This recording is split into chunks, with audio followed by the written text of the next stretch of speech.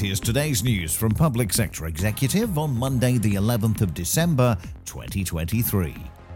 A bid has been submitted for Liverpool City Region to grow its zero-emission bus fleet. As part of Mayor Steve Rotherham's plans for improved public transport, the bid will help the combined authority purchase almost 60 new electric buses. A new charter has been launched to try and end rough sleeping in London. The London Charter to End Rough Sleeping has been developed by a coalition that includes the Greater London Authority and London councils.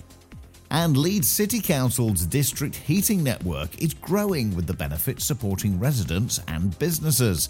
People across the city are able to benefit from cheaper, more environmentally friendly heating as 259 further council properties join the network.